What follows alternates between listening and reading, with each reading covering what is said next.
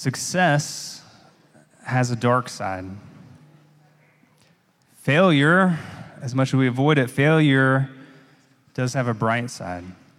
Success has a dark side, failure has a bright side. We're going to start with the failure piece. I've got this picture here, and some of you feel like this is fresh in your heart maybe right now. Something or somebody has knocked you down, right? And failure feels right there inside of you, right? Like you feel it. Some of you, maybe not in this moment, right? The bright side of failure is it's a great ingredient in opening up our eyes to what Jesus is doing and what Jesus has on offer for us. We've been reading in John 21, and we read a little bit ago, I didn't mention it, but the disciples failed all night to catch any fish, and then they realized, oh, that's Jesus. And some of us have stories of trying and failing, and then cluing in and being like, oh, that's Jesus over there. I should go near him. I should do what he told me to do. That's a pretty surface level of the fishing failure. Today we're going to look at Peter, who had failed in a really big way. In a way that I'm sure made him question everything about himself, and it actually probably ripped out a lot of his guts. Like ripped out what he believed about himself. But we're going to see Jesus take that failure that Peter had, and Jesus is going to heal him better than he was before. Some of you are here today, and that failure is really fresh, and you're thinking, sign me up for that. Like, I want to be healed. I want to be better. I want to be a better woman than I was before. I want to be a better man than I was before I failed, right? I didn't promise it would be easy, but I said we're going to get to see an example of it, right? Peter doesn't have an easy road, but we're going to get to see Jesus heal Peter's inside condition. It doesn't mean Peter's going to be a perfect man. If you want to read in Galatians, you can see Peter fails after this, right? He's not perfect, but Peter's totally different than he is earlier in the Gospels, right? So if you got a Bible, turn to John chapter 21,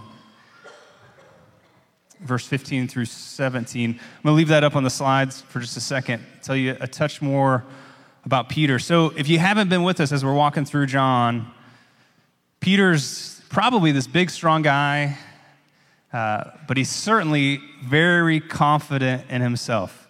He is constantly talking about how he's the best, how no matter who else betrays Jesus, he's not going to betray Jesus. Like, he's very confident that, like, he's got the courage and the loyalty. And it's not all coming out of nowhere. Peter pulls out a sword when there's a big crowd trying to arrest Jesus. Like, Peter tries to stand up for Jesus, but we also know, as we read in John, that Peter denies Jesus 3 times, saying, I don't know him. I don't know who you're talking about. Like, when Jesus is actively getting like beat up and insulted and then about to be crucified, Peter, who said, I'm the best, even if everybody else leaves you, I'll be better than everybody else, he's saying to like a little servant girl and a bunch of other folks, like, nope, I don't even know the guy. It's hard to fail. It's even harder maybe to fail when you've talked about how you're not going to fail, right? You made it a habit of saying you're better than everybody else, and then you fail worse than just about everybody else. But I do want to point out right before we even get to this conversation is there's 2 big failures that same night amongst the 12 guys who were chosen by Jesus to be his like core disciples. And you can heap a bunch of stuff on Judas. Judas does something worse than Peter does. That's true. But Judas not only betrays Jesus in a proactive way, but when Judas realizes he's done something wrong, Judas gives in to despair. Like, Judas kills himself. He thinks, I'm so bad, which that is actually true, but he doesn't stick around long enough. he just decides, I'm so bad, and he despairs. And some of you know that temptation from the inside. Satan doesn't have new tricks. Like, he tries to drive people to do terrible things, and then look how bad you are, you should despair. And despair can look a little different than suicide. Not everybody despairs through suicide, but despair is a real temptation. Peter really messes up, but he sticks around. And he sticks around long enough for the miracle, right? We've all heard the AA phrase about, like, don't give up before the miracle. Peter doesn't give up before literally the miracle of Jesus rising from the dead. But then when we see today, Peter shows up in this conversation with Jesus. So he's failed, but Jesus shows up. Last week we talked about Jesus makes breakfast. So you have this whole breakfast scene plays out. And if you're here today and you're like, I've messed up big time in my life, the first thing Peter does here is he has some quality time with Jesus, and it sets the stage for Jesus to heal his inside condition. So if you're wanting a real quick miracle, but you're not going to spend any time with Jesus, like, you're not following the pattern here, right? Like, I'm not in control of Jesus. He can do quick miracles if he wants. But the pattern here is Peter's in relationship with Jesus. He's spending time with Jesus, and Jesus does the work on his inside condition. Peter's going to be vulnerable, but Jesus does the work, okay? So John 21, 15 through 17, let's bow our heads and pray before we read. Jesus, thank you that we get to read the Bible today. And Jesus, thank you for giving us the Holy Spirit, that you didn't leave us as orphans. And so we ask that through the Bible, by the power of your Holy Spirit, that you would reveal yourself to us, that you would heal us like you healed Peter. It's in Jesus' name we pray. Amen. So John 21, let's see here, starting in verse 15. When they had finished eating, this is talking about Jesus and those guys who had been fishing, some of his disciples. Jesus said to Simon Peter, Simon, son of John, do you love me more than these? Now that might sound like a strange way to word that question, but if you remember the context, Peter often would say things like, I love you more than all the rest of these guys. Now, if you fail and somebody brings up the way you used to brag, a lot of us want to either get real angry as like a put up a wall, or we want to run away, right? Fight or flee type of thing happens. Like, you're calling me out for how I failed, and not in a gentle way. Like, a lot of us run from that. If you're wanting Jesus to heal your inside condition, you're going to have to stay with him even when he starts pressing your buttons of the stuff you don't want to talk about or the stuff that you're ashamed of. Like, Jesus is going to bring all this, maybe not all the shame up, but sometimes Jesus brings you into stuff where you got to look at, like, yep, that's true, and I'm ashamed of it. And if you refuse to look at something that's true about you because you're ashamed of it, like, you don't have access to what Peter's about to have access to, right? You can opt out. You can say, like, Jesus, that's far enough. I'm going to run away. Jesus will let you run away if you want to, right? So he says, Simon, son of John, do you love me more than these? Peter's going to answer differently than he used to, though. Let's read the rest of that verse. Yes, Lord, Peter said, you know that I love you. We'll read the rest of that here in a second. Sometimes we think of humility as talking down about yourself or acting like you're worse than you really are. Like, the humble thing for Peter to say is like, no, I'm a terrible person. If I loved you, I wouldn't have said all that bad stuff when you needed me. Peter says, like, yes, I do love you. Like, Peter is open about who he is, but in the past, he used to say things and the qualification was his own devotion or his own confidence. The thing that he's giving as his qualification right now is like, Jesus, you know. Like he says what's true about himself, but he defers it or stands it on Jesus. Sometimes we don't feel comfortable in front of Jesus to talk the way maybe we talk to the other people that are close to us in our life. Because when we're talking to Jesus, if we believe that Jesus is the Son of God and he's all powerful and he's all knowing, then he knows our stuff, right? And sometimes something we might tell our wife or we might tell our best friend, we don't say it quite the same way to Jesus because he knows. And if you see an inconsistency between how you talk to everybody else and how you talk to Jesus, here, Peter's not bragging, but there's a humbleness of like, Jesus, you know all things, and I do love you. But there's not a bunch of promises and a bunch of bragging about being better than everyone else. You see that the failure has cut out the pride that was in Peter. But rather than running away, he brings that wound to Jesus, right? And Jesus says, feed my lambs. Jesus himself in John 10 had said, I'm the good shepherd. This idea of like Jesus' role is to be our pastor, to be our shepherd. But here Jesus is saying to Peter, like, do you love me? And here's what I'm calling you to do, to take care of other people. Verse 16, again, Jesus said, Simon, son of John, do you love me? We'll go on to the next verse, or next part of the verse. Peter answered, yes, Lord, you know that I love you. He says the same thing again. Jesus said, take care of my sheep. Now, there's a little bit of difference in the Greek here about like sheep and lambs and two different words for love that come up. And what I could read on it was basically people that were looking at these passages that were speaking ancient Greek didn't make a big deal out of those little differences. The heart of this was Jesus' repetition that he's going to do and this issue of love and of feeding of sheep, right? So let's read on to verse 17.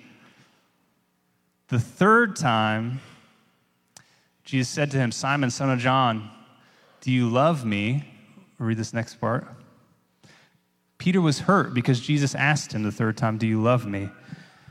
Again, you got to know the context. Sometimes you overhear a conversation between best friends, and you don't realize, like, well, that was really hurtful, or like that really, like, because you don't know the context. But here, you say the same question, do you love me, 3 times to the guy that 3 times betrayed you.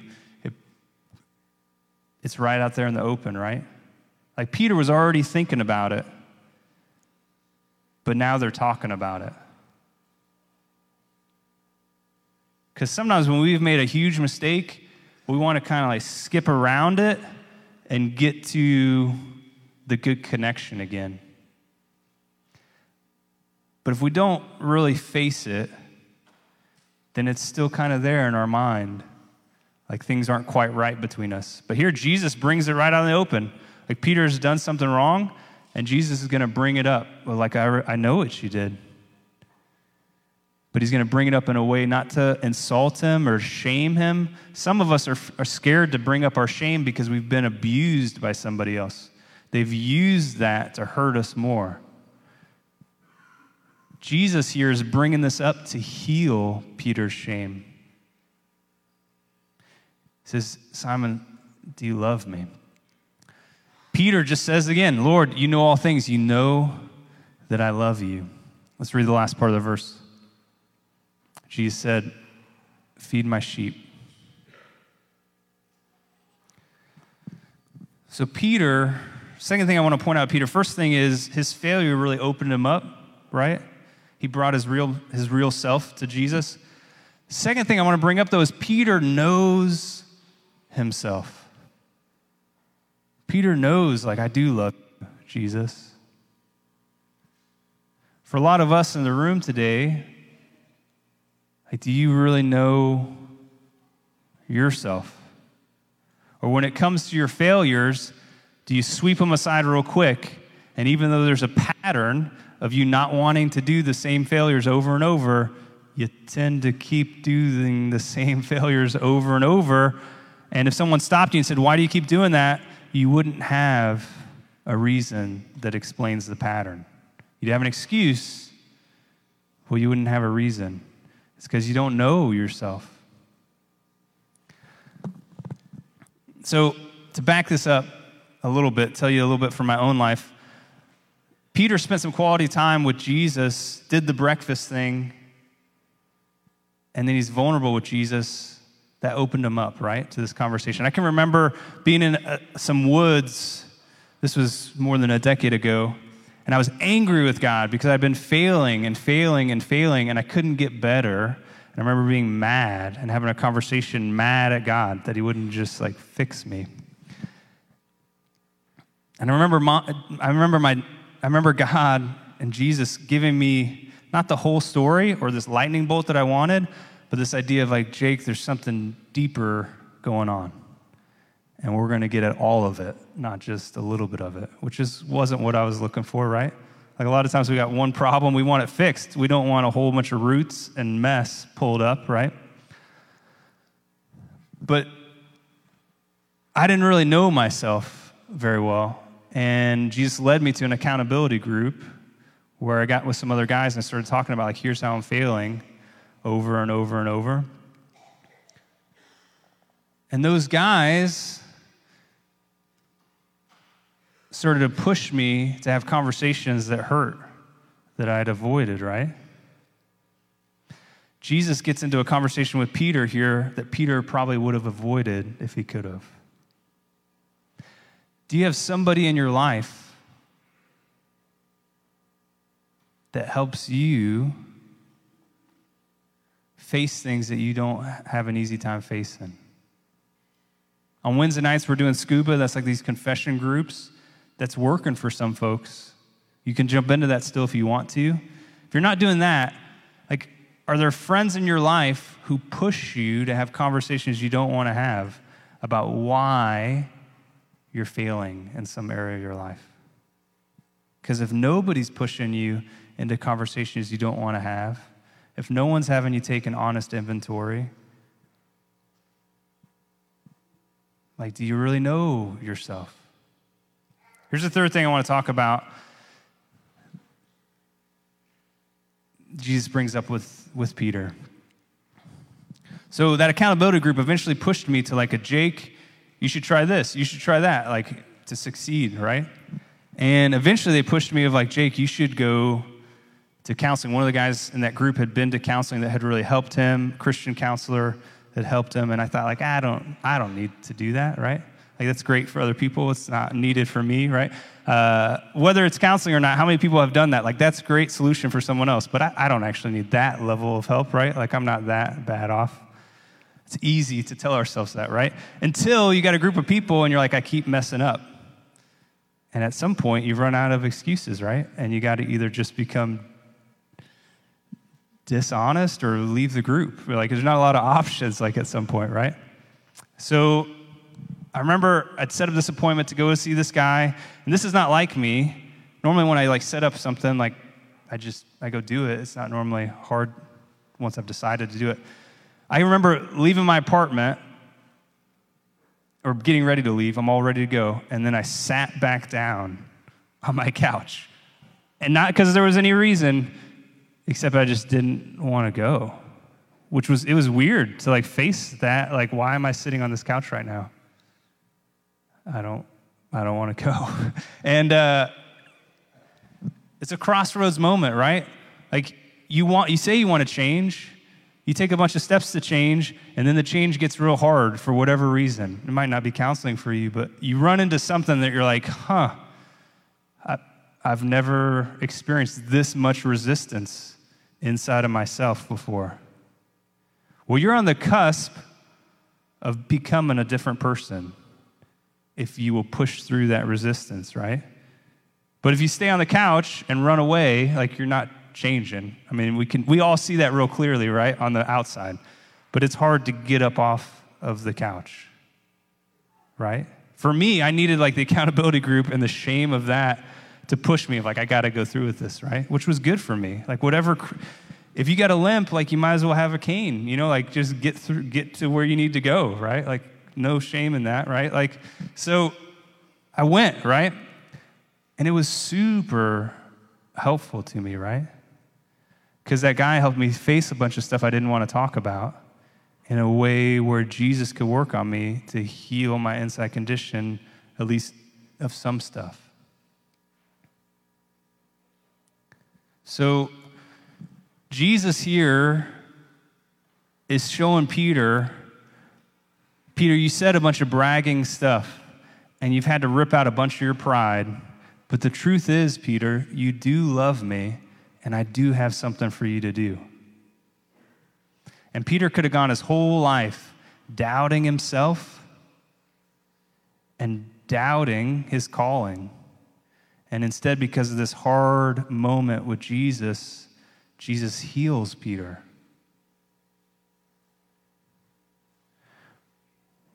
We're in the room today, and if that failure pain is strong in you, like, you're in the right spot to say, Jesus, I'm not okay on my own. Jesus, I need you to heal me. And like, it's going to look different for Chad than it's going to look for Zach, than it's going to look for Matt, right? And it's going to look for Tony. And we could go all around the room. But I can also tell you, like, Jesus can be trusted with that vulnerability. You can open it up to him. So I want to take us a little bit of a weird direction, if you'll go on a sidetrack with me, because some people in the room haven't got a lot of message today because they think, like, I'm doing pretty good. My failures were all 20 years ago or something, like, right? Like, I'm pretty successful. Maybe I'm not going to be like Peter and say it, but, like, I've had a lot of success lately. I've got this slide here. I'm going to read you guys this quote. So, blind success is what it says up there. Here, I got a challenge for you because some of us are not in Peter's spot. We're in a different spot today. So there's this guy, Richard Feynman. He's like a scientist, won a Nobel Peace Prize in the 60s, really smart. But when he was pretty young, it was during World War II, and he got approached of, like, you're really smart, why don't you help us develop the atomic bomb? And so he had to deal with that. Like, do I do that or do I not? And I came across an interview with him where he's talking about the whole deal. And I'm not too worried about the atomic bomb this morning, but there's a principle here that if you've been rolling with some success lately, like, you need to hear something that he draws out here, okay?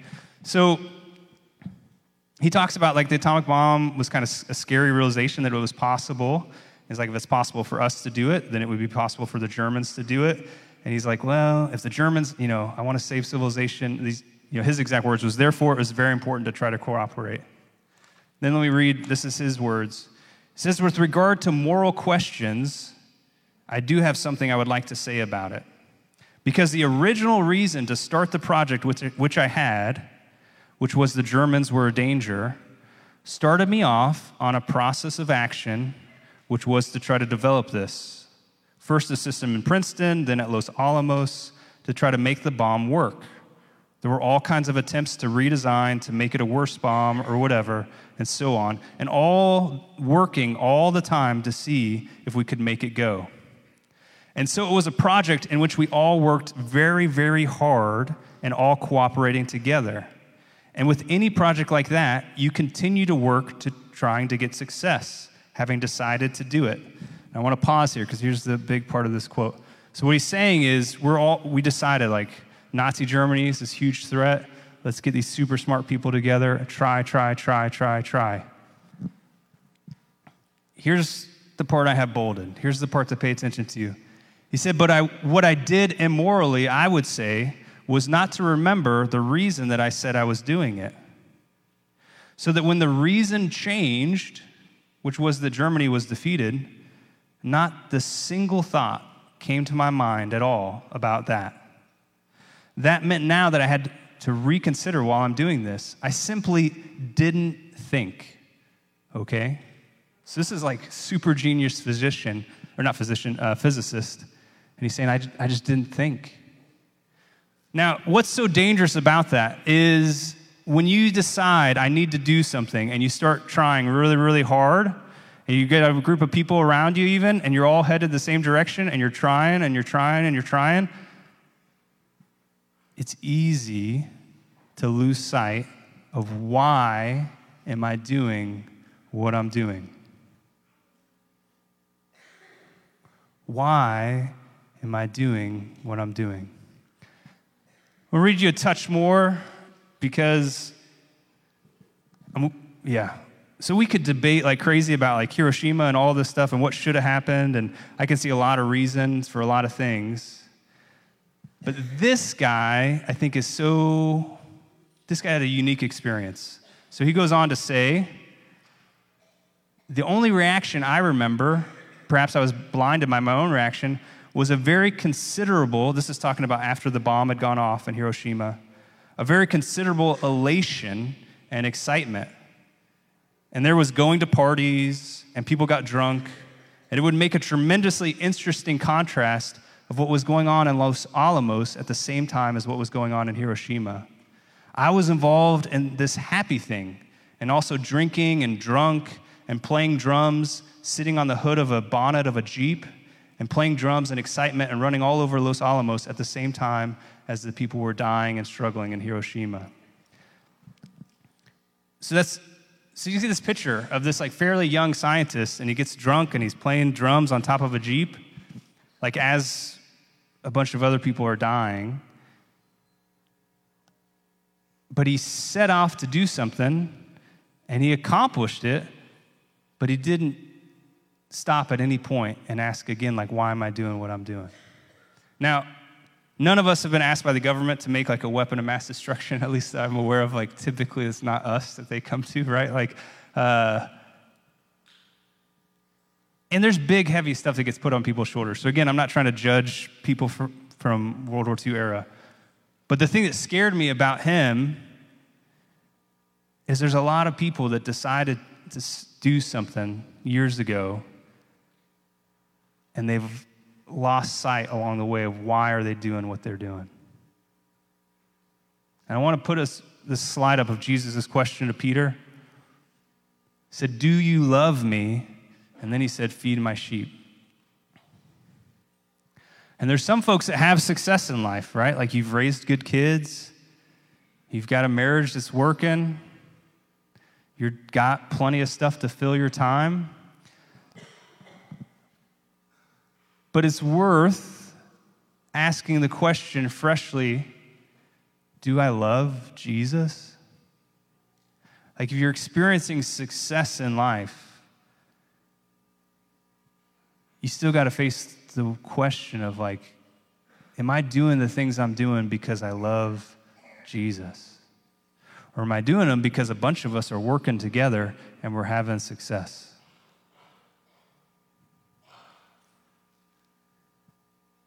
You can go with decades and decades of success in a lot of different areas in this world, even religious areas, and then wake up one day and have a bunch of regret. And that's the thing about Feynman is like you can feel the regret for him at least, right? Do you love me? Feed my sheep. So if you're here today and you're feeling like, man, I've really blown it, I've really messed stuff up, I want you to know Jesus is the type of guy who wants to sit down with you and really talk with you.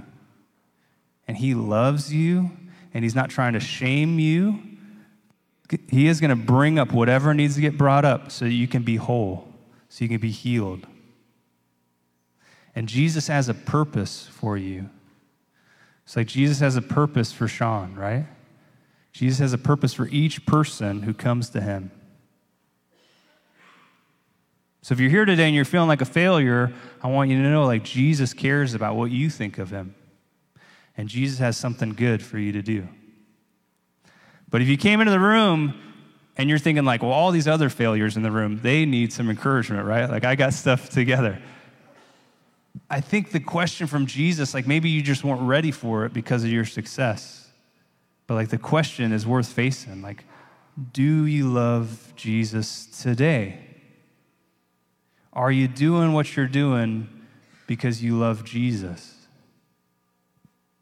Because when you love Jesus and you can be open and honest with Jesus about that, then you're ready to help other people. Like Jesus does want us helping other people. Like that's what he tells Peter to do. I'm pretty sure there might be details different, but he's going to tell Enrique, like, help other people, right? But the first thing, the foundation, you can't get anywhere without it, is do you love me? That's the most important thing that Jesus is going to ask you. And so we've got a baptism today. I've run us right up till noon, so I'm sorry for that, guys. But we do have one baptism. I'm excited for Hayden to come up and get baptized. Baptism is a ceremony where we say, Jesus, I'm dead to my old ways, and I've got a new life with you. And if you're here today and you're like, I feel like a failure, I want you to see this and realize like Jesus is offering new life to you today. But if you're here today and you haven't been excited about Jesus lately, I want you to see like you haven't outgrown this. Like we all need to die to ourselves and accept new life as a gift from Jesus, right?